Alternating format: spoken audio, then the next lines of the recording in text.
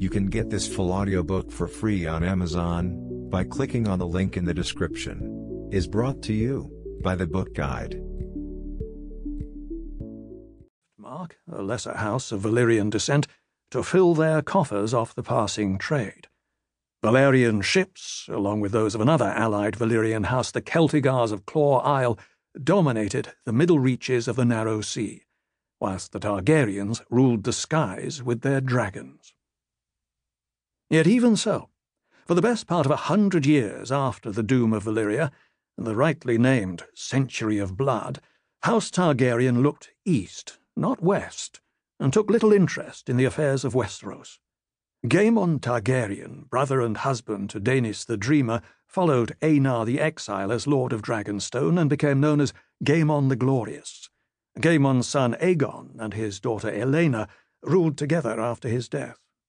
After them, the lordship passed to their son Maegor, his brother Aerys, and Aerys's sons Aelix, Balon, and Damian. The last of the three brothers was Damian, whose son Aerion then succeeded to Dragonstone.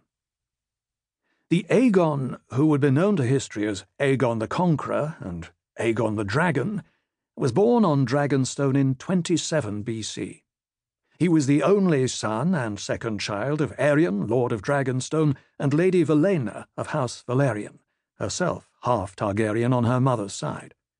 Aegon had two true-born siblings, an elder sister, Visenya, and a younger sister, Rhaenys.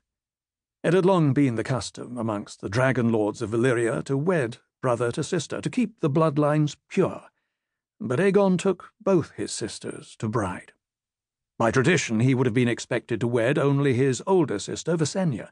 The inclusion of Rhaenys as a second wife was unusual, though not without precedent.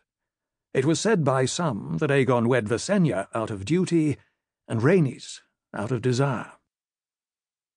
All three siblings had shown themselves to be dragon lords before they wed.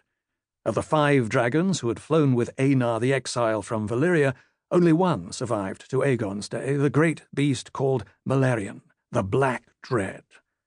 The dragons Vhagar and Meraxes were younger, hatched on Dragonstone itself. A common myth, oft heard amongst the ignorant, claims that Aegon Targaryen had never set foot upon the soil of Westeros until the day he set sail to conquer it, but this cannot be truth. Years before that sailing, the Painted Table had been carved and decorated at Lord Aegon's command, a massive slab of wood some 50 feet long, carved in the shape of Westeros, and painted to show all the woods and rivers and towns and castles of the 7 kingdoms. Plainly, Aegon's interest in Westeros long predated the events that drove him to war. As well, there are reliable reports of Aegon and his sister Visenya visiting the citadel of Oldtown in their youth and hawking on the arbour as guests of Lord Redwyne. He may have visited Lannisport as well. Accounts differ. The Westeros of Aegon's youth was divided into 7 quarrelsome kingdoms, and there was hardly a time when 2 or 3 of these kingdoms were not at war with one another. The vast, cold, stony north was ruled by the Starks of Winterfell. In the deserts of Dorne, the Martell princes held sway. The gold-rich Westerlands were ruled by the Lannisters of Casterly Rock, the fertile reach by the Gardeners of Highgarden.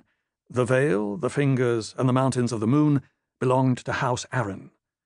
But the most belligerent kings of Aegon's time were the 2 whose realms lay closest to Dragonstone, Harren the Black and Argilac the Arrogant. From their great citadel, Storm's End, the Storm Kings of House Durrandon had once ruled the eastern half of Westeros from Cape Wrath to the Bay of Crabs, but their powers had been dwindling for centuries. The kings of the Reach had nibbled at their domains from the west, the Dornish men harassed them from the south, and Harren the Black and his Iron Men had pushed them from the Trident and the lands north of the Blackwater Rush. King Argilac, last of the Durrandon, had arrested this decline for a time, turning back a Dornish invasion whilst still a boy, crossing the narrow sea to join the Great Alliance against the imperialist Tigers of Volantis, and slaying Garth the 7th Gardener, King of the Reach, in the Battle of Summerfield 20 years later. But Argilac had grown older. His famous mane of black hair had gone grey, and his prowess at arms had faded. North of the Blackwater, the Riverlands were ruled by the bloody hand of Harren the Black of House Hoare, king of the Isle.